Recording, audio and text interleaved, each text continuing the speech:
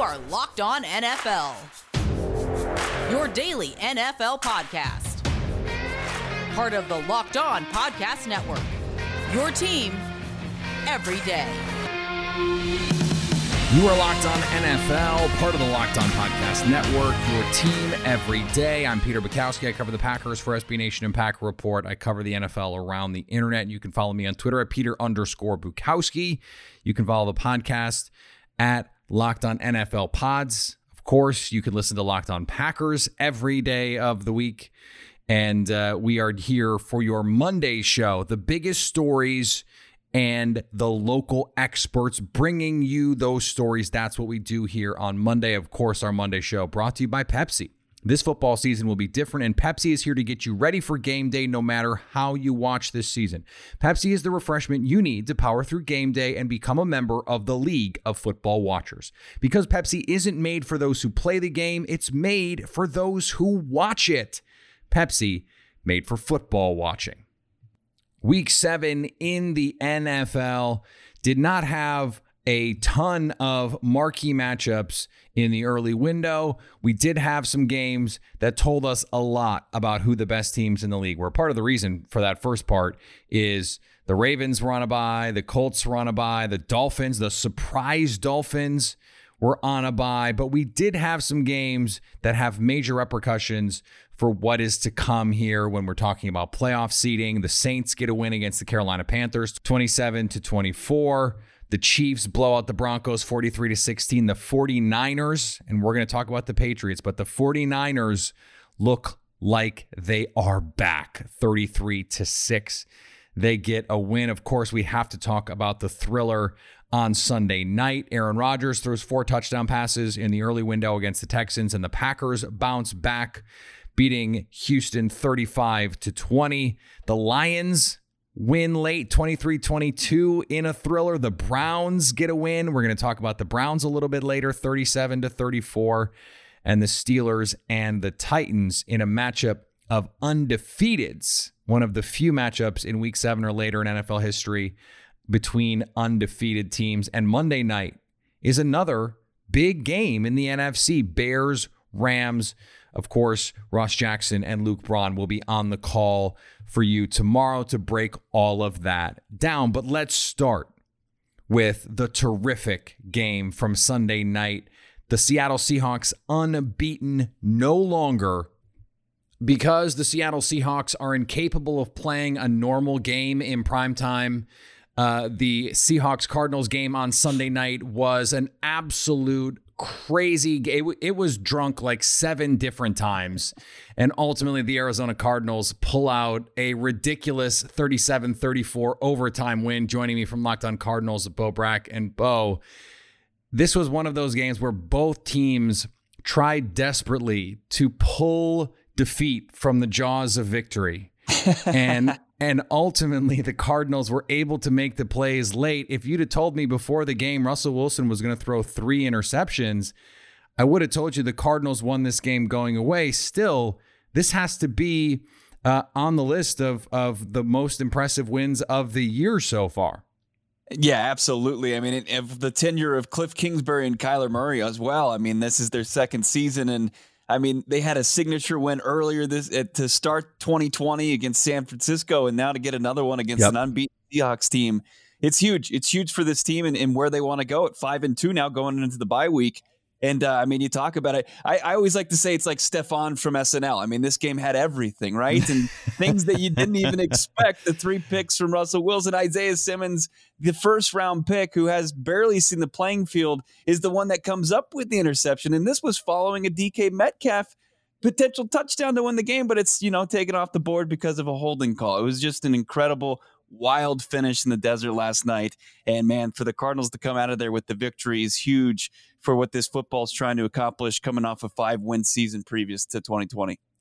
Yeah, it's remarkable. The 2 biggest DK Metcalf plays of the game are not going to show up in the offensive box score because the touchdown didn't count. And the other big play was the touchdown saving tackle on Budda Baker, which I still don't know how he did that. That was Budda Baker runs 4.45 and DK Metcalf chased him down from 30 yards away. But what's remarkable to me is I wanted to have you on because I'm sitting here, in the middle of the game. The Cardinals are down 10. I'm looking at the schedule. Okay, they have the close win to San Francisco. 49ers were not what we've seen the last few weeks. And then you start looking at the wins. The wins are not particularly impressive. The losses are kind of ugly to mediocre teams. I was going to be like, hey, are we sure the Cardinals are good? Now we have to have a conversation that's like, hey, how good can the Cardinals be? Yeah, and it's a fair question, and it goes as far as what they can do defensively, because when you watched Sunday Night Football and you saw this defense it was rough in the first half. They gave up over 300 total yards of offense to Russell Wilson. Him and Tyler Lockett were making big play after big play, and outside of a Russell Wilson first half pick, there was no way that they were getting off the field. And then Vance Joseph in his defensive unit, they only give up 7 points in the second half. And they're making big-time plays on third down and getting that offense back on the field. Make another couple interceptions between the second half and overtime. And, if this defense can play at a high level and make stops necessary, obviously the pieces there offensively for them to get the job done. But, going into the game, they did only give it up, the second least amount of points in the NFL. And, you were kind of scratching your head. Was that defense going to show up, or was it, because of the schedule and the weakness, playing Washington, playing the Jets and Dallas with Andy Dalton? But they made the plays necessary to get it done on Sunday night. And this defense, you mentioned it, Isaiah Simmons has barely played really, but the rest of this defense, they're guys at every position with speed. They have Hassan Riddick playing a position that seems like it's better suited to his game. He made some big plays, had the overtime sack. Vance Joseph, you mentioned the late game calls. Some of the pressures late.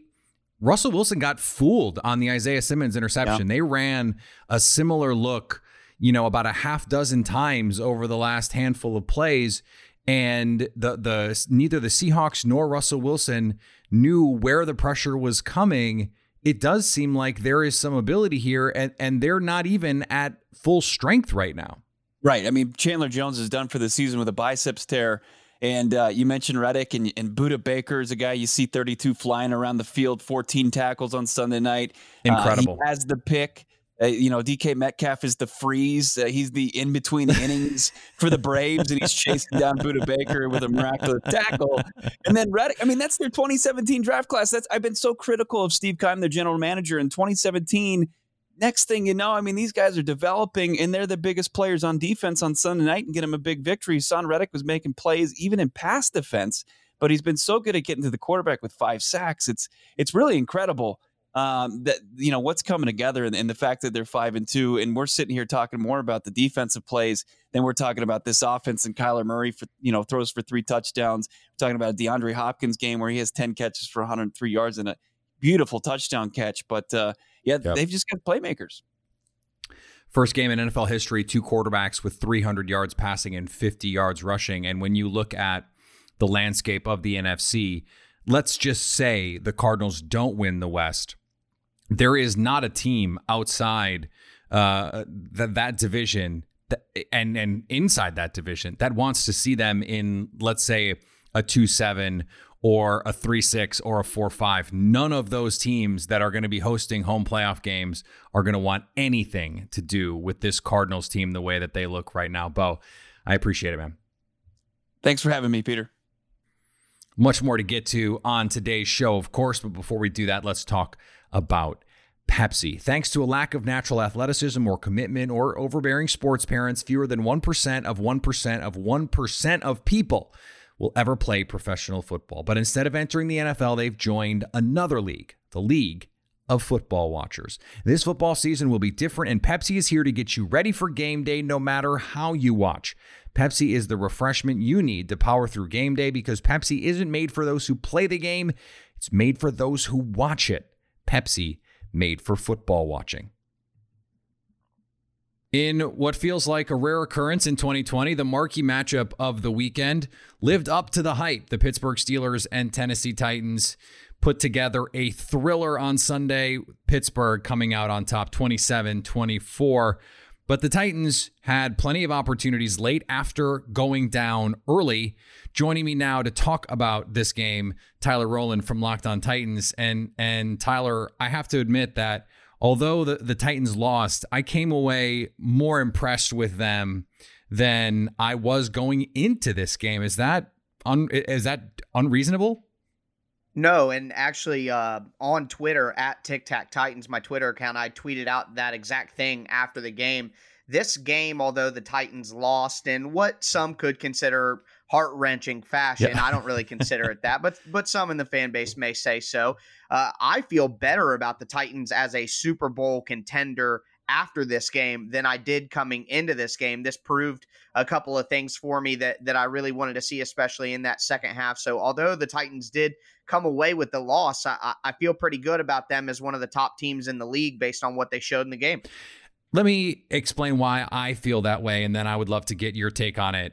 When I saw the score, the halftime score is 24-7, and I'm just like, yeah, the Titans are done. They're not built to come back. It's not what they're good at. It's not what the offense is meant to do.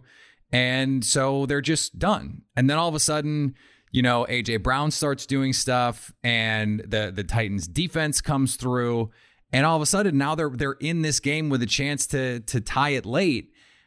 I felt like that was the kind of game they could not be competitive in if they get down early. And they proved me 100% wrong.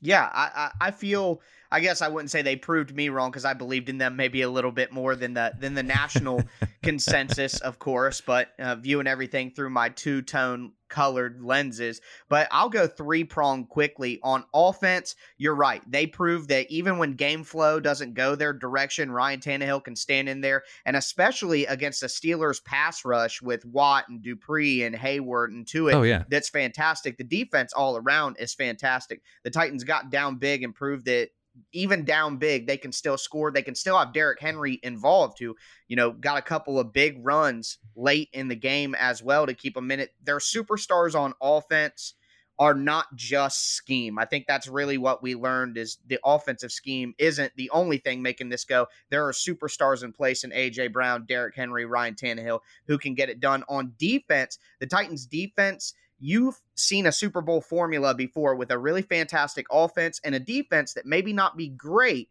but it can force turnovers. And even though the Titans lost the game, they forced 3 turnovers, had more opportunities. And if they get Adoree Jackson back, who's been designated to return from IR at cornerback, the Titans got picked on at the outside cornerback position with Ty Smith and Jonathan Joseph. So if they can get Adoree Jackson back and get hot and force some turnovers like they have been throughout the year, combine that with the offense, I feel pretty good about where they are defensively outside of that terrible first half. They prove they can play good defense late in the game. Well, and you look at, someone like Jayon Brown, great game. leads the team in tackles, has the interception, broke up 4 other passes. And I think you can make the case that there was maybe 1 or 2 more that he was involved with or affected. So when you're getting that kind of contribution and you have someone like A.J. Brown, who against a really good Steelers secondary and pass defense, yes, is breaking off these. I mean, it has the 73-yarder, of course, but is also just play to play, able to give you what you need. I think this team, we've seen it against the best teams in the AFC. The Tennessee Titans can hang with these guys going back to last year.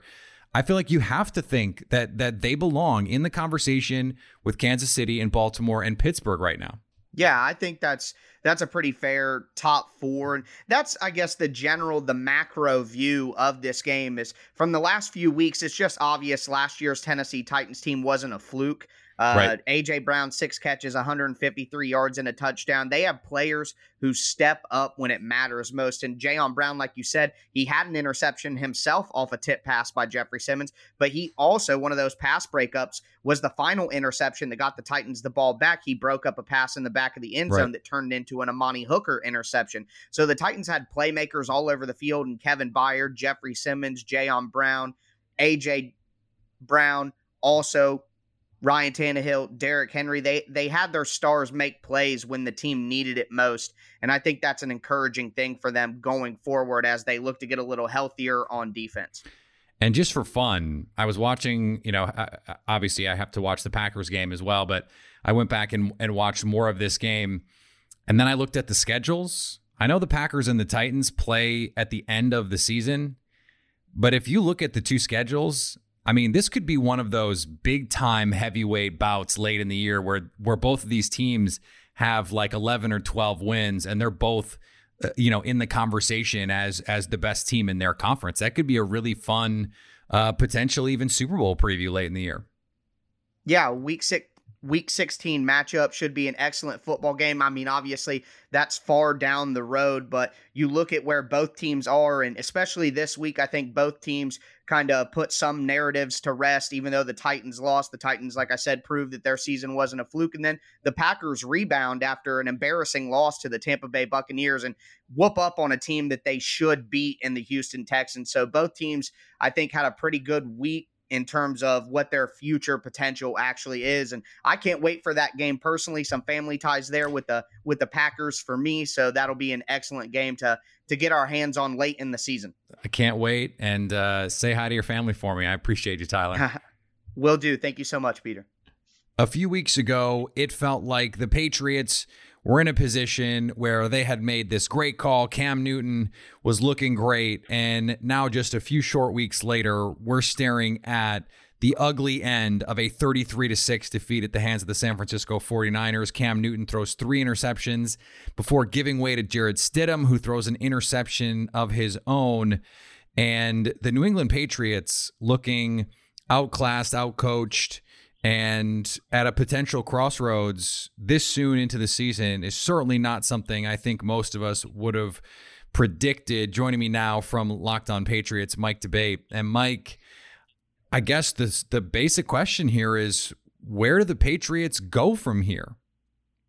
Well, that's going to be the question that's going to be asked throughout the week up here in New England, really throughout all of NFL media, Peter. I think your question is excellent.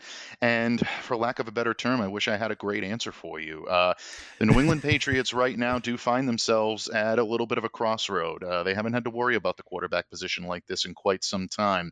I still have faith in Cam Newton to be able to come back and right the ship, play better than he has. But he clearly looks like a different player than we saw in the first couple of weeks. Cam was crisp. He was completing his passes. He was definitely looking a lot more comfortable in this New England Patriots offense.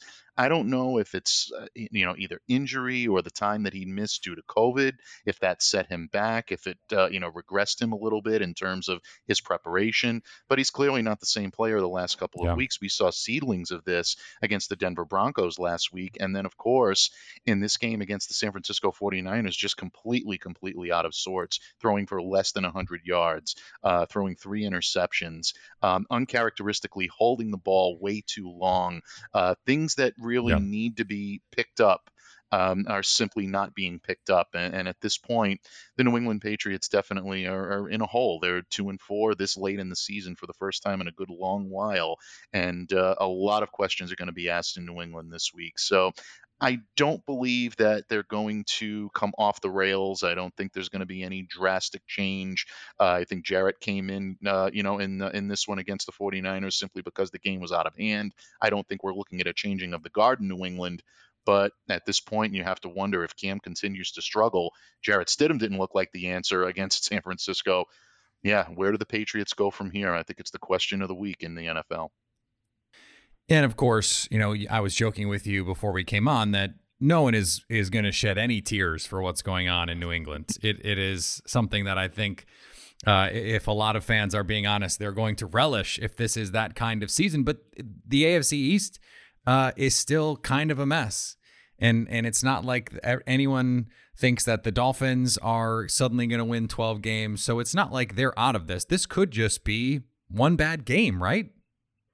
It's definitely possible. I mean, when you look at what the Patriots were able to do, they were very impressive in their win over the Dolphins, very impressive in their loss to the Seattle Seahawks. I mean, they hung right there with them and almost pulled out a pretty near, victory at the end of that game.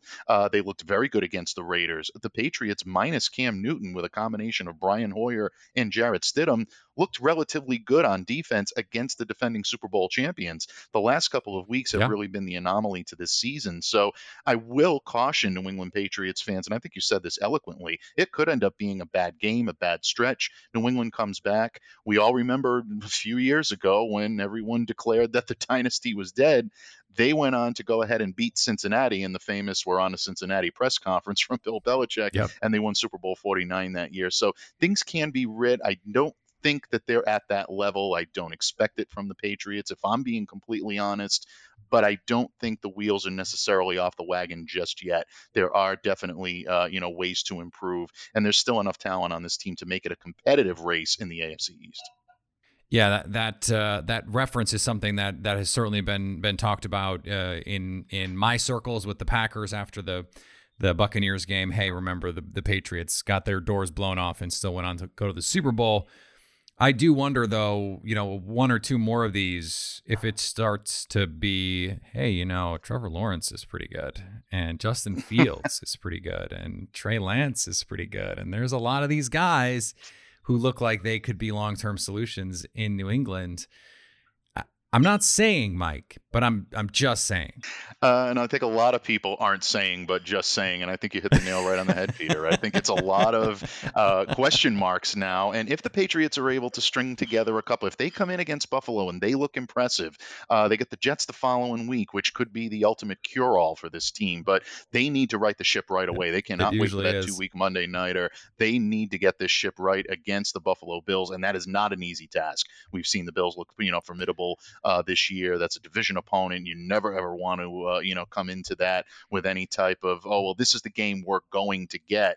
Buffalo is going to have a lot to say about that. They're looking every bit of the division leaders on the offensive and defensive side of the ball, especially right now.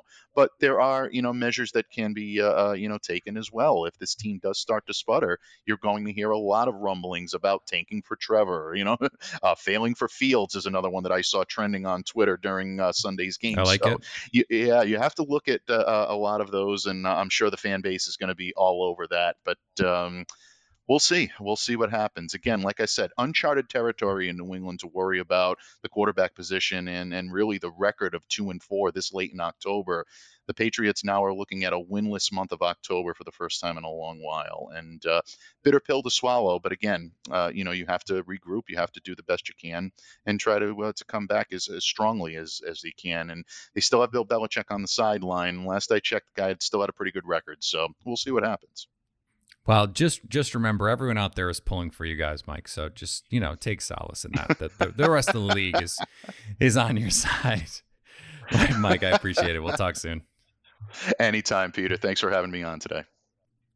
All right, before we finish up, let's talk about Built Bar. Built Bar is the best tasting protein bar ever, and it's become even more delicious with 6 new flavors, including caramel brownie, apple almond crisp, carrot cake, cookies, and cream. And that's to go with stalwarts like salted caramel, double chocolate, peanut butter brownie. All of these joints are 100% covered in chocolate. They're soft, they're easy to chew, and best of all, they're low in sugar, low in calories, high protein, high fiber. So they're good for a snack if you just want a healthy snack that tastes delicious, or you're a health-conscious person and you need a little bit of energy and you want to maximize those macros, those nutrients. You want to put the best fuel you can into your body that doesn't taste like garbage. Not only does Built Bar not taste like garbage, it's the best tasting protein bar ever. It's the protein bar that tastes like a candy bar. So go to BuiltBar.com and use promo code LOCKEDON to get 20% off your next order. That's promo code LOCKEDON to get 20% off at BuiltBar.com. Though it wasn't a marquee matchup per se, Browns-Bengals produced plenty of fireworks. The Browns ultimately get to 5-2 in a 37-34 win over the Bengals. Baker Mayfield, 5 touchdown passes, almost 300 yards, a 135.6 quarterback rating. But the big news coming out of this game is Odell Beckham Jr. is feared to have a serious injury. Jeff Lloyd from Locked On Browns joining me now. And Jeff, this was a team that last week did not play particularly well against the Pittsburgh Steelers, but this offense looks like it got its legs under it a little bit, even with the injury that I mentioned. So what do you make of what's going on here, and how big a deal is this Odell Beckham Jr. injury if it is indeed serious and potentially season ending? Well, the first thing you look at is on the surface, yeah, you think it's a big injury. But for Baker Mayfield and the troubles he had in 2019, the troubles he's had in 2020, and then you see where he went to today after the 0-for-5 first quarter. Obviously, the play early in the game, the interception where Odell was the feature receiver, and I'm not exactly sure what his game plan was there on that tackle. J.C. Treader went down, and you're really nervous as far as covering the Browns. Like, oh, man, here we go again. This team is going to put together a lackluster effort against a team that they should easily dispose of. But after that, and now all those statistics you spoke of, those are from the second quarter on. So 5 touchdown passes, almost 300 yards. And what made Baker so successful as a rookie in 2018 was the Darren Fellses of the world. It was the David Njoku's. It was the Rashard Higgins. Yes, Jarvis Landry was part of that team. Rashard Perriman was another part of that crew. Yeah. Baker Mayfield seems to succeed where it doesn't matter who the guys are. It doesn't matter what your jersey number is. If you were the open guy, I'm going to get it to you. I've been screaming for a couple of weeks now about where is the tight end production with the amount that the Browns have invested in it in this offseason. Yes, Austin Hooper wasn't there today. Harrison Bryant, 2 touchdowns. David Njoku, a touchdown. These are a positional group that Baker Mayfield was accustomed with and comfortable with in college early in his rookie year. So I don't know if this totally tells the tale, but you got Baker back into the comfortability spot today where it was, if you're open and you're the first or the second progression, which is huge for him. It is, because once third, fourth, that's where the stuff, kind of gets cloudy for him.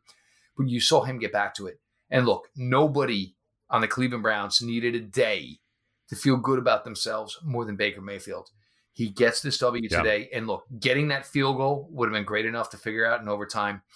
Donovan Peoples-Jones, I think their first approach was, we're going to play the long game here. And maybe it's no longer the case. And you kind of force-fed it. And these things happen in the NFL at times. Big reception. We're able to get both feet down. But look, it's a great incredible play.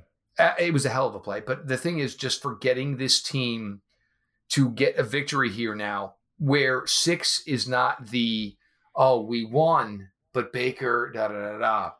Today, the Browns won because of Baker Mayfield.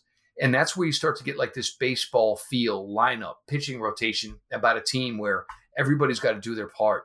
And today, Baker, tomorrow, for this next week, nobody's going to point at number 6. And I think that's important because everybody's got to feel good about themselves and feel like they're contributing. And obviously, Baker Mayfield is in that spot right now. It's pretty remarkable looking at the box score and see, I mentioned the yardage total, 297, 22 of 28. But Rashard Higgins, 6 for 110 is his leading receiver. Second leading receiver is Harrison Bryant, 4 for 56. Donovan Peoples-Jones, 3 for 56. That's 2 rookies and at best your wide receiver 3. I mean, it's pretty remarkable. And it sounded like, let's be unequivocal on this. It sounded like you feel like without OBJ, that could actually be a good thing for Baker Mayfield because it allows him to just simply play within the offense rather than say, hey, I got to get 13 involved. It's a really difficult decision. And going further, for the amount of salary cap that would be allocated to Odell Beckham Jr. and Jarvis Landry in a realistic world, and the way this front office views things, where we want depth at every position, it becomes unrealistic about, and it's great that these two love each other. It's great that they're great friends, but it seems a little bit unrealistic about how this can go further and not have implications as far as other positions within the roster. Look, nobody loves Odell Beckham Jr. as a player more than I, but maybe this just isn't the best fit for Baker Mayfield and for the Cleveland Browns going further. And it's nothing against Odell, the player he is, the person that he is. But when you have that elite guy who should, you say commands 10 to 12, 13, 15 targets per game, that may not be the best thing for Baker Mayfield. I can't have a conversation about the Browns right now, and we're running a little bit long, But we can't have a conversation without the Browns and not talk about Myles Garrett, because he has been unbelievable this year.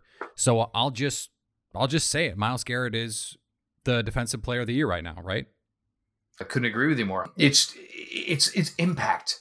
And even still, and with not really much coming from the second half, and you expected it, and maybe, obviously the Bengals, were chipping more and they were more concerned about it.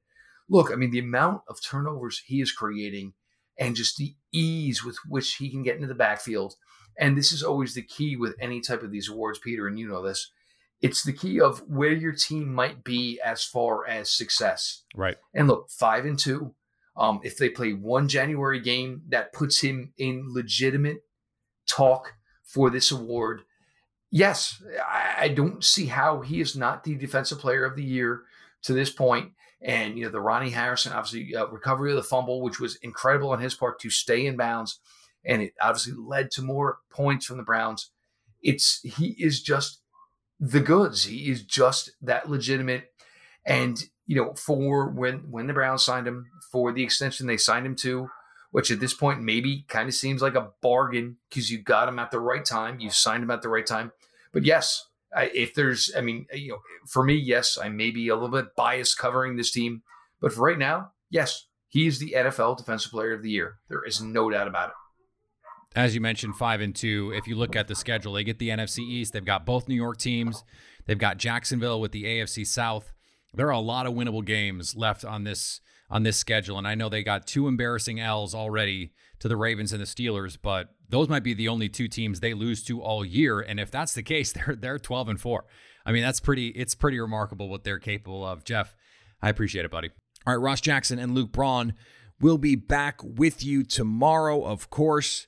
The Tuesday Locked On NFL, talking about Bears, Rams. The Bears could be the number 1 team in the NFC by the time you listen to this show again. That is wild. That is bananas. Just as we all predicted, right? 2020 is some crazy stuff. Follow me on Twitter, Peter_Bukowski. Follow the podcast network at Locked On NFL Pods. Of course, check on Locked On Packers. If you don't, maybe you're a Vikings fan, this is the perfect week. Locked On Packers, you get to match up everything you need to always stay locked on NFL.